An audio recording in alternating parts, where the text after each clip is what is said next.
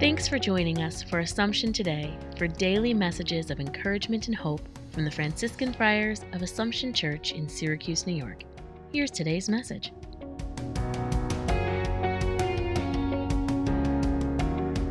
Happy 4th of July. We celebrate today the gift of that freedom that we have.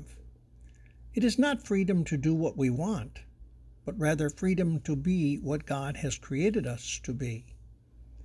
Many of our ancestors came to this country because they suffered persecution or lack of opportunities.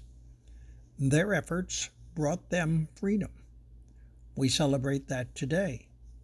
And we renew our own pledge to value that gift and to work to keep it alive and vibrant in the day in which we live. It is not something to be stored, but rather something to be treasured and kept active. God bless our country and the values that it provides us.